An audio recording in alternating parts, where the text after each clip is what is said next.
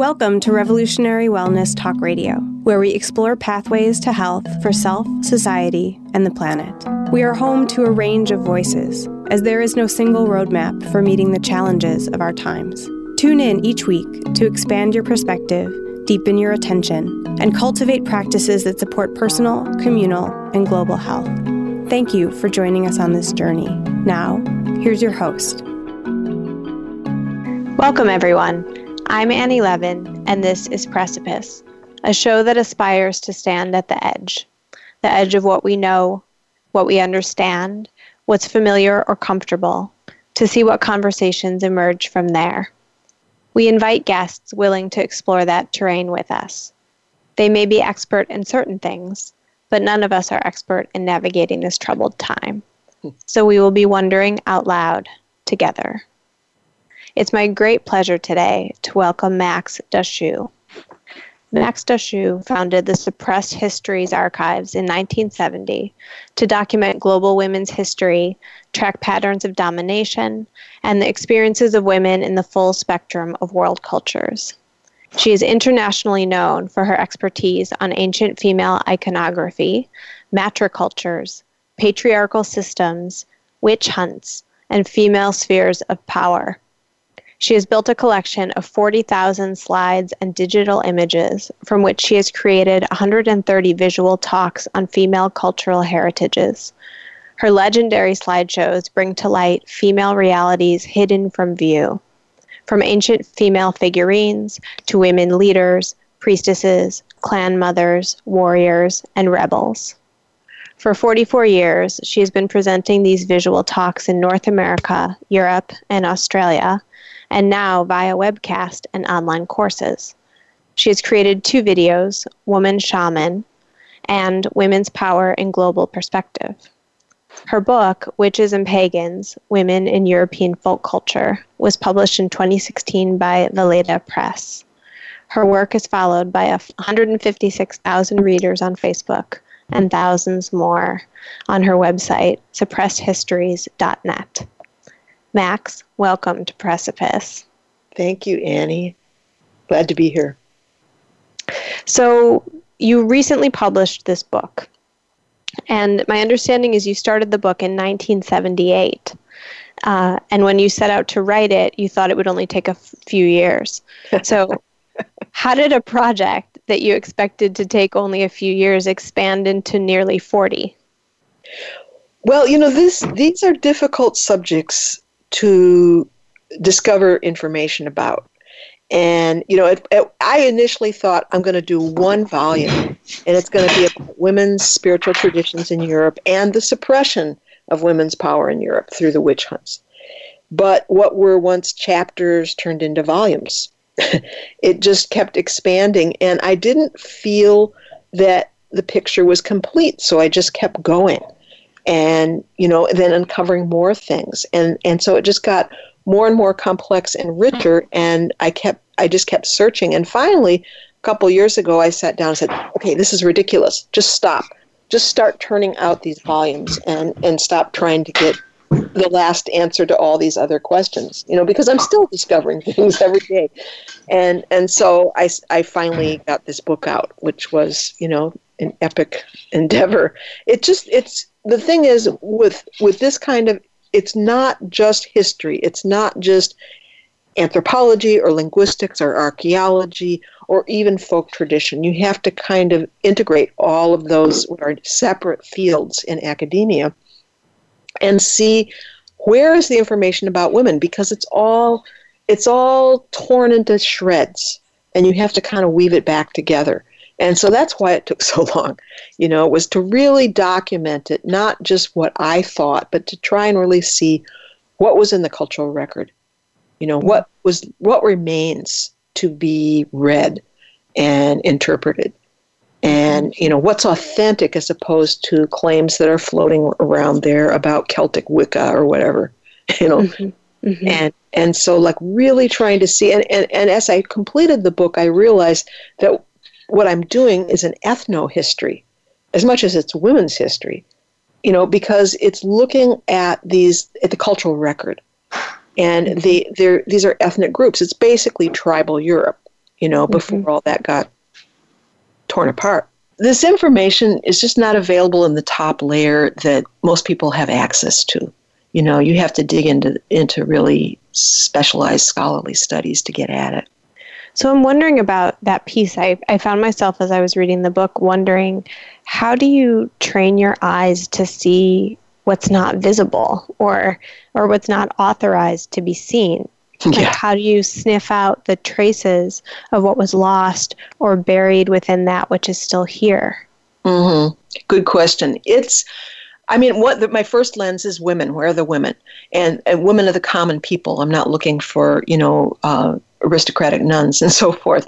But, and also just trying to see, even if it's not about women, but it's about herbs, or it's about the drum, or it's about healing ceremonies in a sweat house, all those things.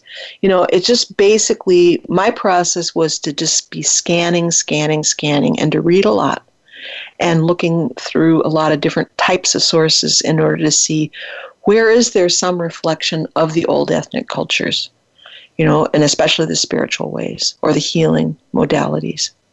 And a lot of that led me into language, because the language itself has knowledge embedded in it about how people viewed the world, the names they gave to things, the names they gave to the witches, and we might talk about that, really inform us about a whole cultural worldview that's not obvious to us from most of what's written about witches or wise women or herbalists as we see it in modern consciousness.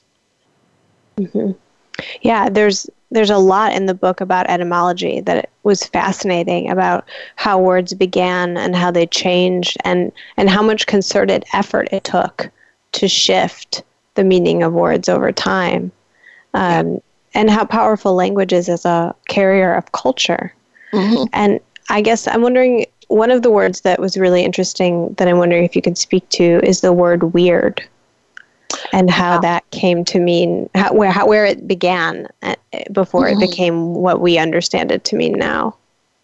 There's a very long through line with weird, and I'm going to go backwards, okay, because I think it'll make more sense to people. I mean, for us now, weird, it's like it's eerie, it's strange, it's spooky, bizarre also in modern English. But if we look into medieval English, weird meant destiny. It had to do with this. It was an eerie power in a way, because it was something that was ineffable. It was something very powerful that could not necessarily be known. I mean, it could be known by the wise or the seers, but it was a force that acted on reality, that shaped reality. And this was really based in turn in an older concept of the fates. And they go by different names, but in Germanic tradition, especially, say, Anglo-Saxon, in what's now England, the three weird sisters was the name for the fates. And so it didn't mean the three strange, bizarro sisters. It meant the sisters of destiny. And so this is like in Macbeth, you have the three weird sisters telling him what's going to happen, what he's going to become the king of Scotland. And, so there's this knowledge embedded because they are the shapers of reality. And then this word in turn, there was a goddess name, Weird, or Weird in English, old pagan English, that is directly related linguistically to the name of the oldest of the Norns in Scandinavia, because these are both peoples that speak Germanic languages. And so that name in their language was Urð. And so this is something that linguists have looked at a lot. And Urð means became. Verdandi, the second of the Norns, means becoming. And Skuld, the youngest of the Norns, means shall be. So there's this kind of like time-based notion of these three, of that which has been, that which is, and that which shall be. And those are all related. The Norns are the three weavers of fate, correct? Well, they're the goddesses of destiny. Weaving may or may not come into it, and that's a whole more complicated discussion. But the final layer of this is all of these Germanic names come out of a much, much older root from a language that linguists call Proto-Indo-European. And so the Indo-European languages include Irish, German, Italian, Greek, Armenian, Persian, Sanskrit. It's a whole huge Eurasian language family.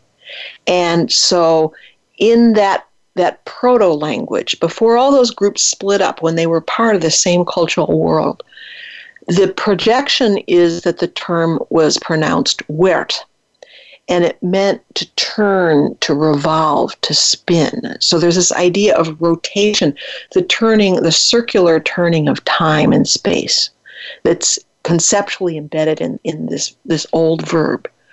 And that this, in turn, in the Germanic languages, wound up becoming a verb of being and becoming. And so this is where you get this idea of urd became, verdande becoming, skuld shall be, is that in their minds, these fates work with the very fiber and nature of being. And so that's quite a lot over a long span of time, and we can't really access that knowledge except by looking at the linguistics, to really see the depth of those roots culturally that go back way, way, way before we have anything written about the Weird Sisters or the Norns or any of the other European names for the fates. But we see how the names of these fates came about from knowing that root word. Mm-hmm. And how do you track them where it shifted? Well, you have to look at the words that have actually been written down somewhere, and so linguists work a lot with attested words in various languages, and they compare them, and they have various ways of determining how they're related and which forms of it are older and what kinds of sound shifts they went through, but they're also tracking meanings. And so when we look at the meanings, that's where we see how the interpretation of the concept shifts. Mm-hmm. So in the case of weird, there's a very interesting book by a guy named Bauschutz that talks about this the concept of weird, and he has a lot of examples and other sources that I use as well that show us that even still in the Middle Ages, when England was Christianized, and it's all priests, it's all male priests who are writing literature, they are still using the word weird to mean destiny. And even sometimes in very Christian contexts. There's one line where they talk about Jesu Christ weird unto the bliss. So, he destined someone to heaven, basically. And so there was two impulses going on among these Christian male writers. One was to retain the term and to Christianize, and the other was to completely demonize it and chuck it out. And eventually, because it did have these very strong heathen associations, they chucked it out. So I've heard you describe your book as tracking the authentic heritage of Europeans pre-Christianity. Mm-hmm. And the linguistic tracking sort of goes back pre-Christianity. It seems like a lot of people of European descent have been searching for that heritage, which in North America often takes the form of being drawn to the cultural traditions of First Nations peoples on this continent, or to the practices of other cultures that have long-standing, often earth-based practices. And it seems like that some of what you've uncovered is that people of European descent do have that kind of heritage and do come from somewhere other than the Christian Europe that's in the history books. That's exactly right. And, this has been a real issue because, as you know, there's been a lot of appropriation of indigenous ways by people who are very hungry for something real that is not structured the way that Western civ Christian culture, industrial, colonial culture is structured, with its disenchantment of the world. And so they are perceiving very real needs and very, very important realities of the spirit and the relation, the way that spirit pervades everything, in the world, all plants, all stones, all animals, all beings, that there's a vital force to everything, or consciousness to everything. And so they see this being expressed, especially in Native American cultures. And a lot of times people will just reach for that and say, I need this and I want this. And so that's caused a lot of problems, because they have, there's a lot of angles to this, but they really don't feel like they have access to their own ancestral ways. And this came up in the Sacred Stone Camp, when a lot of young or white people of whatever ages came out there and were wanting to be in support of the Native Water Protector movement. And so some of the elders there were saying to them, you need to look for your own ancestral heritages. And so, this is something that a lot of Indigenous leaders have been saying for a while. And I think that there's starting to be more consciousness among people of European descent that needs to happen. That you can't just attach yourself. I mean, the criterion I use is, are you invited in? I'm not saying it's always illegitimate for someone of European descent to participate in something if they are following the indigenous leadership. There are protocols to all of this, but the tendency is to come in and even appropriate, and try to sell, in some instances, ways that they don't fully understand, or really even know how to participate in, because of all the cultural blinders that we're brought up with, in a very appropriative colonial society. And so this is something, I've seen this be an issue in many different contexts, where you'll have New Age people who are selling products that are based on indigenous symbols and ideas and names, and the sweat lodge has been a real bone of contention. And so going back to what I'm providing in the book is, and in some of the other resources that will be published as I go along here, there were sweat houses in Europe. And, we have documentation for that in ancient Portugal and medieval Czechoslovakia and in Russia and in Ireland, many places, as well as the still living Finnish tradition of the sauna. And so the sweat house existed, and it was a sacred tradition. And so, and the drum, and there's many other things that you can find if you dig in, ancestor veneration, if you dig into the European cultural record. It's just that we need to have our own authentic place to stand, and not just, charge into somebody else's cultural heritage and say, okay, we want this too, this is going to be mine, or we're going to copy this, even worse, and then basically be using this. And it's all because people know in some basic way that they have a birthright to truth and to ecstatic spiritual practice and to medicine ways. But the question is, how do we get that back? And can we really even authentically get it back if we're going to just steal it as everything else has been stolen? Well, the last question you asked, I'm curious your thoughts on how do we get it back from the standpoint of, and can we get it back? You've been looking at so many, you've found all these threads and been trying to draw them back together in some way. But there's a lot that was lost. Mm-hmm. And I'm wondering about your thoughts on, is there a grounded place for someone of European descent to be able to stand when it's all a bunch of torn threads? Yeah. Well, I think that there is a certain amount that we can get back as an inspiration and as guideposts. What we are all going to be doing from here on out is not going to ever be exactly the same thing as they were doing in 9th century Lithuania or wherever, right?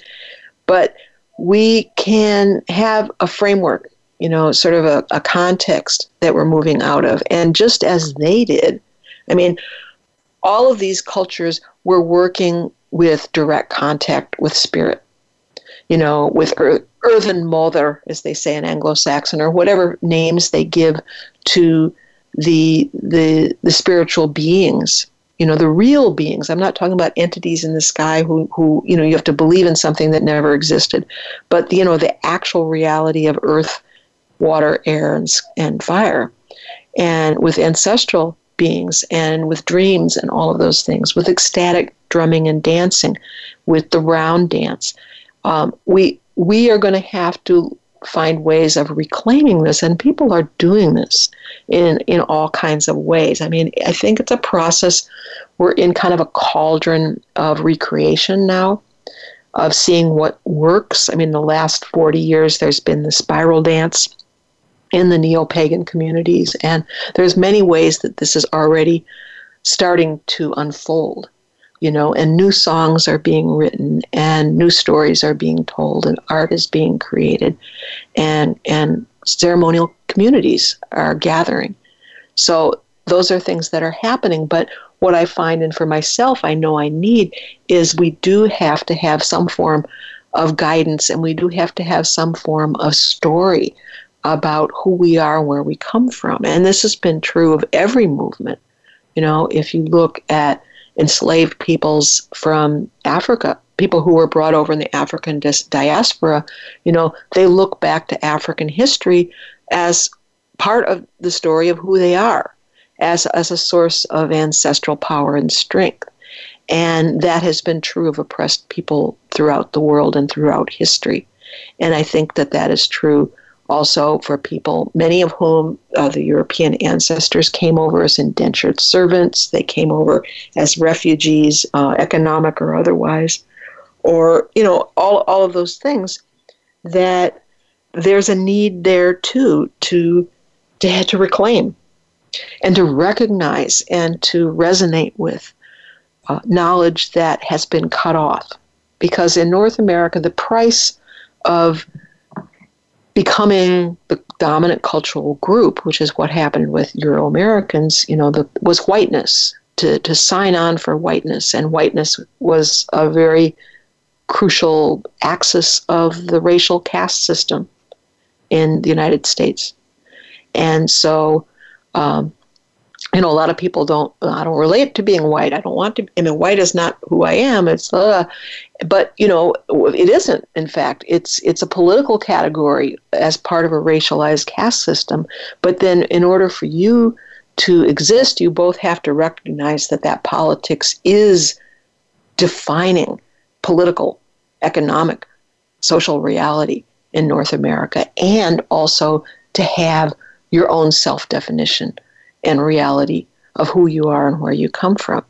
And to me, that's the only way out, at this precipice that we're standing at in this point in time, is that you have to both be able to hold the hard truths of the way that whiteness operates and how it involuntarily assigns unearned privilege to whole groups of people. And at the same time, to see that the price of that was a cultural deprivation. And so these immigrant families, the parents refused to teach, Serbian to their children, or whatever the language was.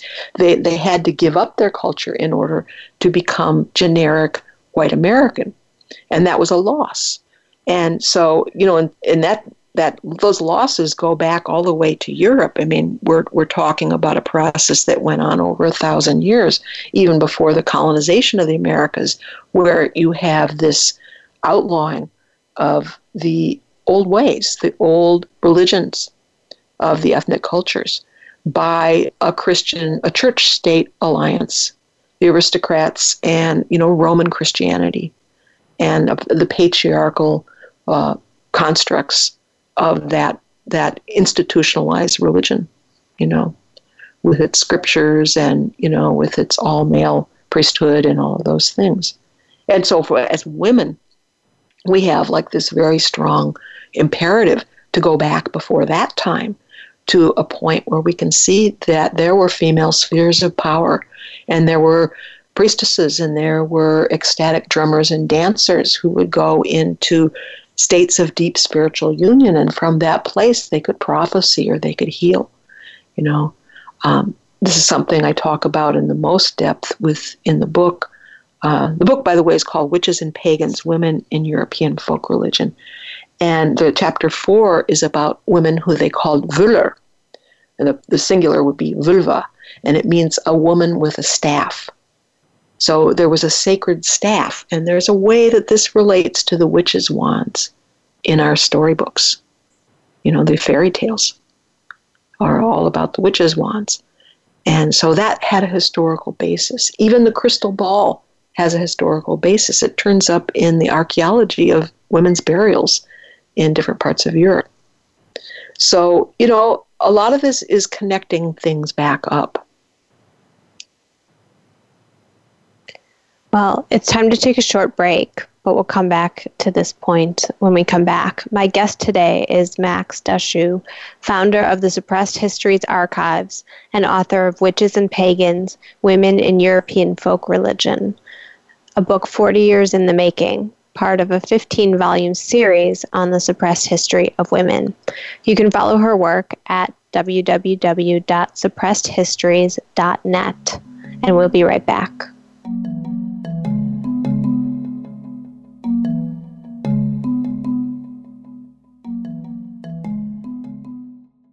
Become our friend on Facebook. Post your thoughts about our shows and network on our timeline. Visit facebook.com/Voice America.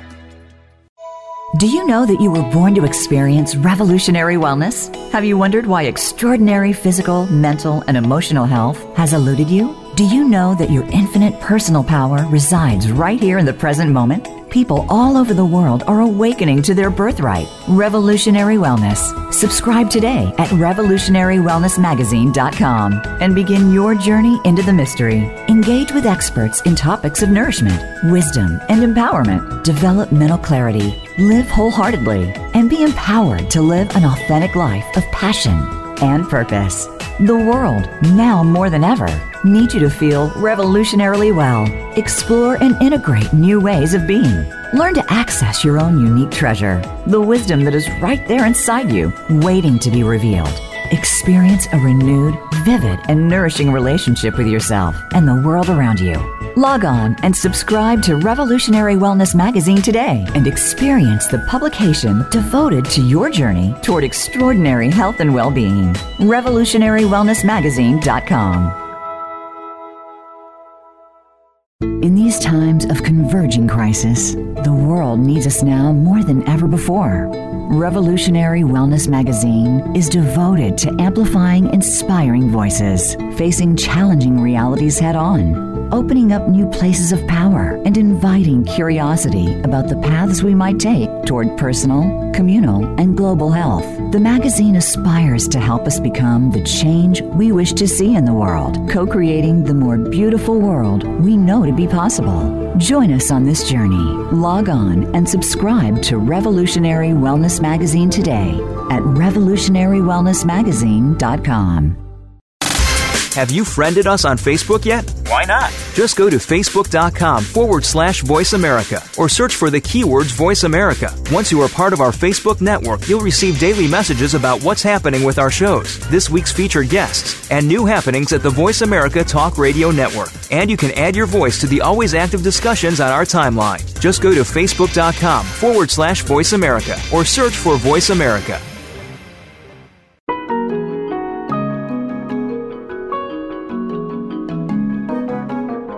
You're listening to Revolutionary Wellness Talk Radio.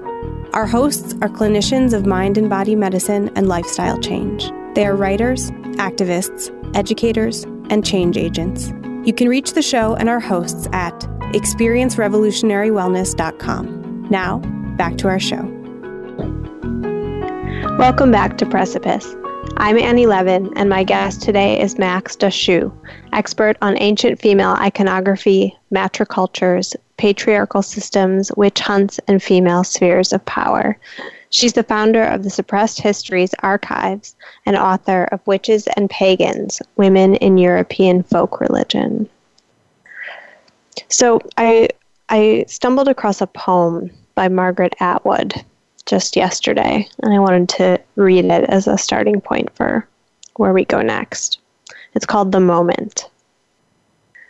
The moment when, after many years of hard work and a long voyage, you stand in the center of your room, house, half-acre, square mile, island, country, knowing at last how you got there, and say, I own this, is the same moment when the trees unloose their soft arms from around you, the birds take back their language, the cliffs fissure and collapse, the air moves back from you like a wave, and you can't breathe. No, they whisper, you own nothing. You are a visitor, time after time, climbing the hill, planting the flag, proclaiming, we never belonged to you. You never found us. It was always the other way around. Mm-hmm. One of the themes that runs throughout your work and through the book is the disenchantment of the world. Mm-hmm.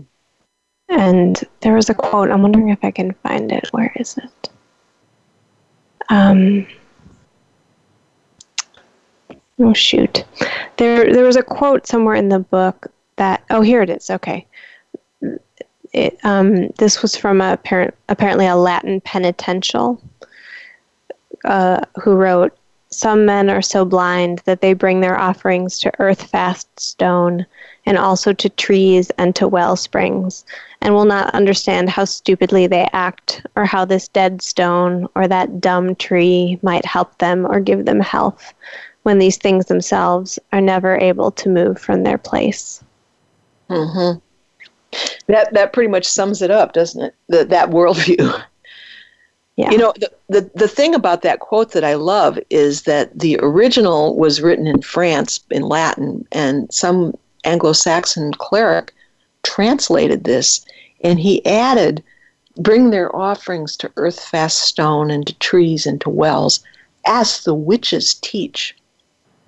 So we're seeing, really, he is pointing us right smack in the middle of a fact that these are teachings. These were spiritual teachings, that the witches were seen as spiritual leaders who showed people how to do ceremony, and this was all earth-based ceremony. Something very different than, Christian theology. Can you speak to some of the role that women played in the period of the time that the book focuses on? Mm-hmm. Well, there are a lot of references by priests trying to stamp all of this out to women doing healing ceremonies, sometimes using water from south running springs, lots of sacred springs, sacred stones. A sick infant might be hung above a sacred spring in order to receive the vital power from that place, from the spirits of that place. And you have references to people coming, not necessarily only to women, but to people in the forest who were staying way off from the village itself, in secret parts of the forest, places of power, where the diviners could be found, and people would go and seek them out if they needed answers to questions, or if they needed healing, or removing of bad luck, or whatever it is that they're being afflicted by. And so some of those were women. And, you have a lot of the witch names that refer to women as medicine, literally medicine women. The Anglo-Saxon word libestra means medicine woman. Lib is the same root as life in English. And in Icelandic, it can mean amulet or herb. There's all these different directions that name went off into. But they definitely had this idea of women who were working with the vital power that we all have in our bodies, that all plants have, that stones have. And so those are just a few examples of what, the penitential books, which were the priestly manuals to describe the priests telling each other, oh, people do these things, try to see if you can stop them. And so they would they were interrogatories in many cases. They would be sitting down with a common person and saying, well, do you do this practice because this is forbidden? Do you have these ceremonies like some women do if there is a funeral that they sing certain things? They might do joking and laughing ceremonies over the dead, or when the person is being carried out of the house to be buried, they would toss water underneath the bed as it's being carried out, underneath the bier of the dead person. And so these are references to ceremonies that people were carrying on. In that case, it was Germany 1,000 years ago. And a lot of this stuff is being described as in the hands of women. As you think about, you have such a vast body of work at this point. I'm wondering, as you look at the time we're in and what you know of these times past, what are some of the understandings or stories or deities or relationships that you see would be most important to re-enter the world at this moment in time? Oh gosh, there's so many. I do think that the way that the ancients were talking about weird and fate as the nature of being as fibers that are spun by the fates is very meaningful to me, because it's very animistic. It's the idea that everything is energy, and that the flow of events is also energy, and that it can be acted upon. So the fates are very meaningful to me in that way. The concept of Earthen Mother, as they called her in Anglo-Saxon, or any of the various forms of the earth are important. I think that the practices of the Völler, the Scandinavian seeresses, are really full of important directions for us, in that, we're all seeking. We're dealing with such a huge array of emergencies and dangers that we're all facing in the world today, that it becomes important to be able to have access to other ways of knowing. We'll certainly use our rational minds. We'll certainly use science wherever we can. But in some ways, how do we cope? How do we cope emotionally? Or how do we even know what direction to go sometimes when things are looking very dangerous and difficult? And so the ceremonies of the Völler were for that. For guidance, finding ways to seek guidance when you're just at the end of your rope and you're just ready to give up because you don't know what to do. That is something that is powerful. And the way they would do this ceremony that was called Seder, not to be confused with the Passover Seder, but Seder meant basically a trance ceremony. And these wise women would go around from village to village with choruses, and the choruses knew enchanting songs that would allow her to enter an ecstatic state. And then once she was in that, she would be able to prophesy. And so I think we need access to that kind of inspirational guidance. And we need also a reclamation of the female divine, because we have this domination by patriarchal religion that has been, it had taken over the world, basically. It is the ruling ideology of the world. And so I see that women especially are very demoralized because of a toxic culture that is set up to degrade and subordinate us at every turn. And so the Kaliach, the figure of the old woman, the crone, the Disir, the female ancestors in Scandinavia, there's various different forms for this, is very empowering for a lot of women to resonate with that, and not the highly pornified forms that even goddesses are being expressed as in some circles, to take us out of this sexualization of women as, that everything we are is about sexual attractiveness and sexuality, and it's like that sexuality is great, it's part of the life force, but I think that we need to unburden ourselves of some of the cultural scripts, or you could call them cultural spells, about what it is to be woman that have been embedded in every magazine, television show, movie, you name it, whatever's out there on the internet, all the pictures we see that make girls feel bad about their bodies, from a very young age, and so we need those archetypes, and we need to undemonize them as well. In the medieval sources that I'm talking about, and which is in pagans, there are various goddesses. One of them is called the witch Holda, and this name is really important connection because it was written by a priest about 1,000 years ago.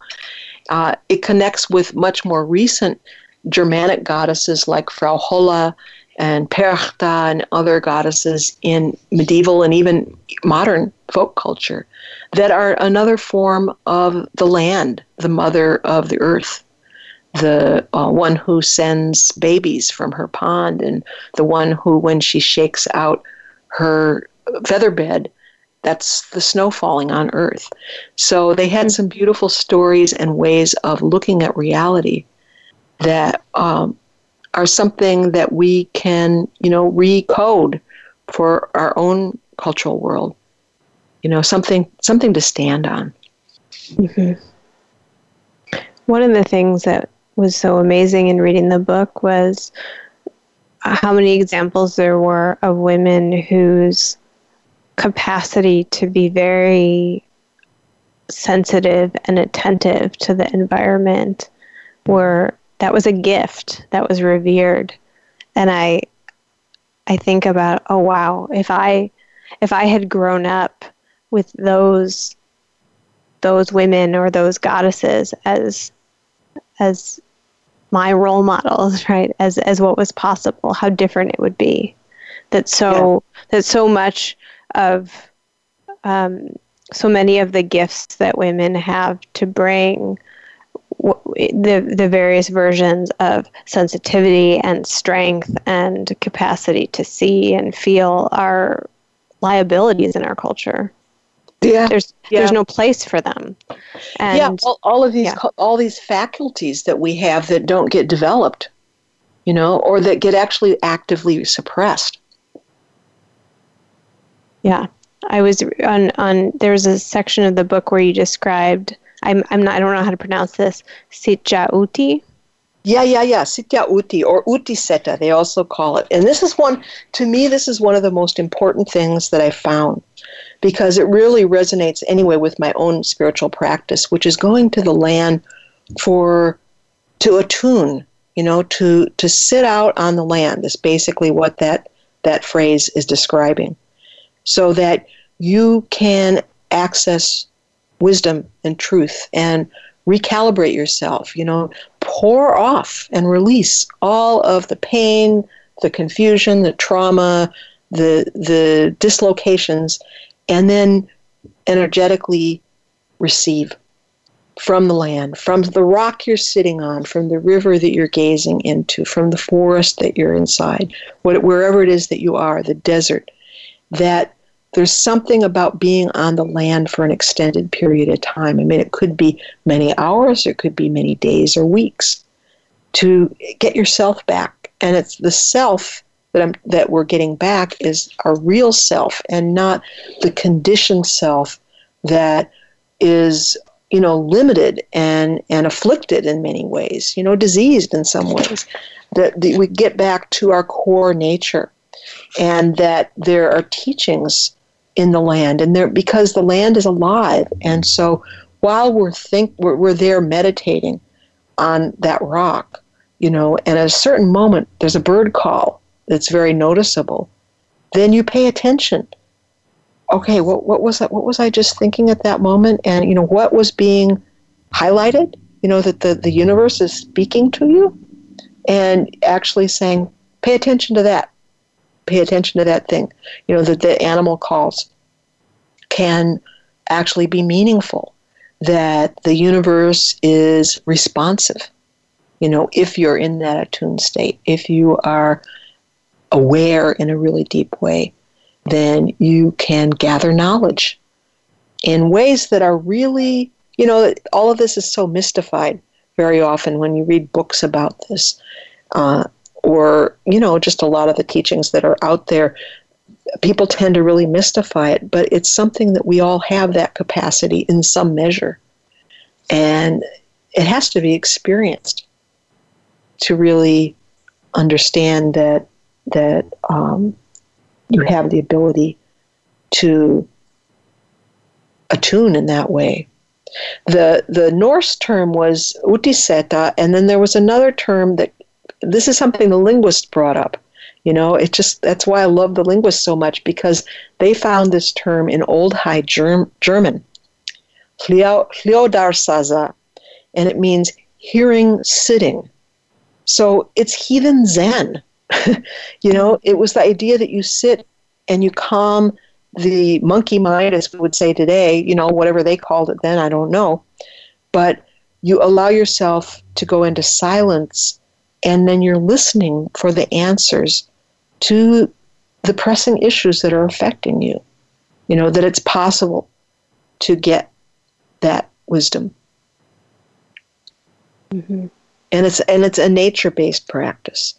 It doesn't involve necessarily intermediaries. This gets back to something you were saying before, because there were specialists, there were experts who were really good at going into trance and prophesying, and so they had the wise women who had those capacities, who people would go to. But it was also recognized that everybody had this to some degree, and there were ceremonies anybody could perform, or meditations that anybody could do. Maybe it wasn't necessarily a formal meditation, but there might be certain acts that you carried out, a small ceremony, like, gathering the crest of water from 9 waves was a thing that the Scots used to do as a way to acquire water for healing, and then anointing somebody with that water. But, the acts were something that anybody could do. And we've lost a lot of that, so that people feel very insecure about, am I doing it right? And that really gets in our way, mm-hmm. because intention is really important. And, you will find your way over time. Well, and it sounds like, too, and part of what your book provides is some indication that you're not pulling it out of thin air. And it gives or maybe you are, but in the sense that you're connecting with the air and what's there to be found, but that these practices have roots, and there may have been there's a severance where some things were lost, but that it's not entirely groundless to start where we are with what we know. In fact, there's no other way we can start. But yeah, that's, I think so much of this has been really romanticized. It's sort of like people expect the heavens to open and hear an actual voice in their head, like really hear the voice, like somebody was in the room. And I'm not saying that doesn't ever happen, but that's not necessarily how it's going to happen.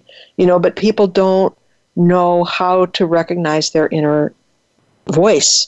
And so this is what I meant before about how it gets mystified, because there are expectations, cultural expectations about what it's supposed to look like. And when it happens to them, people often don't recognize it because they don't respect their own inner authority, their own experience. Well, I don't know, was this real? Was it not real? I mean, that's the path, I guess, is figuring out how to discern that, how, having a, as they say in Buddhism, how to discriminate between the true and the untrue, Mm-hmm. But, yeah. It makes me think about, I had a teacher who's a midwife, and she described, her way of describing intuition was, it occurs to me. Mm-hmm. So people would ask questions like, well, when do you check blood pressure? And she would say, if it occurs to me. And she trusted that intuition deeply, but it wasn't It wasn't like lightning striking when it would come. It was more like just an impulse arising. And I wonder if that's a bit what you're talking about, that a lot of these ways of being in relationship are maybe quieter than what we expect them to be. Yeah, that's what I'm trying to get across, and I think that it's really, our ability to do that is really hampered by the fact that particularly women are taught to mistrust our inner authority and to look for external validation, and men too are taught that, there are authorities and that you must follow the proper way and so forth. And, this is what I was going to say before, is that it is a loss for us that we don't have the benefit of, an unbroken passing down from, hundreds of generations. I mean, there's a certain body of cultural riches that builds up that way that people in some indigenous cultures are still drawing on, and others have had it, wrecked with the boarding school system and so forth. But in the outlawing of language, which is such a crucial carrier of cultural philosophies. But, there is that severance, and so we don't have a lot of depth in terms of the person-to-person transmission that's so crucial in this kind of knowledge, and that is something that we're going to have to build back up, because just as they got it from the source, and it took, a long time for them to get the depth that they had, but we can get it back. We just have to be able to realize, it is a process. Mm-hmm. And, to have faith in it. Mm-hmm. We just have a few minutes left, but I'm wondering if you can speak briefly to this book, and your work generally is the unauthorized history of women. And to collect it, you stepped out of the spheres that were sort of authorized. And I'm wondering where you found the courage or willingness to go beyond the edges of what was prescribed or what you were listening to know that that's what was needed. In my life, it became impossible. I won a scholarship to an Ivy League school, and, everything converged at once. It was just the perfect storm, and I said, what am I doing here? Because all the agendas that were governing the way academia operated, I was so alienated from it, and I didn't feel like I was going to ever be able to function in that setting because of the dogmas that ruled over, how you interpret history and where women are in history, or the pagan or the ethnic aspect of it, all of that. And I just said, okay, look, I'm going to just have to break out on my own to do this. And it was very pressing for me personally. I needed to know this. I needed to know it for my own life. But I also saw in a larger way how the entire culture needed it, because the colonization of women in Western Civ goes so very deep, and it's governed by these same doctrines that I just refused. I just said, I'm not doing this. And so I did. I stepped out of it, and I said, I'm going to have to do this as an independent scholar. And ultimately, I do use those academic sources, but I'm not subject to people standing over me saying, you have to interpret it this way. And that made a big difference, because it gave me the freedom to explore what was actually out there in all of those scholarly studies that could not be said, not in the ways that I wanted to say it inside of the academy. Mm-hmm. Well, may we all be brave enough to follow what's calling us and what we each find needs doing. May we so. Well, thank you so much for being here, Max, and for giving your life over to the work of unearthing the suppressed histories of women, taking the various threads you found and weaving them into a tapestry for the women and men of this time who are living in the consequences of all that was lost. Thank you, Annie. I appreciate you inviting me. My guest today has been Max DeShoe, founder of the Suppressed Histories Archives and author of Witches and Pagans, Women in European Folk Religion, 700 to 1100. We'll be continuing our conversation with Max in the months to come. In the meantime, you can follow her work at suppressedhistories.net. Next week, Revolutionary Wellness Talk Radio will be back with Susan Olesik's 9 Prisons, 1 Key series, focusing on Type 5, the Observer Investigator. Please join us for that conversation at this time, 2 p.m. Pacific, 5 p.m. Eastern, on Revolutionary Wellness Talk Radio. It has been such a pleasure to be with you all today. Thank you for listening in. Until next time, may we be willing to stand at the edge, unblinking, together. I'm Annie Levin, and this is Precipice.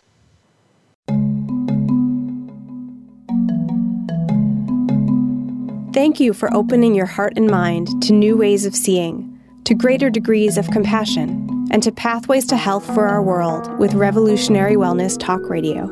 Join us next Thursday at 2 p.m. Pacific, 5 p.m. Eastern Time to expand your perspective, deepen your attention, and cultivate practices that support personal, communal, and global health on Voice America's Health and Wellness channel.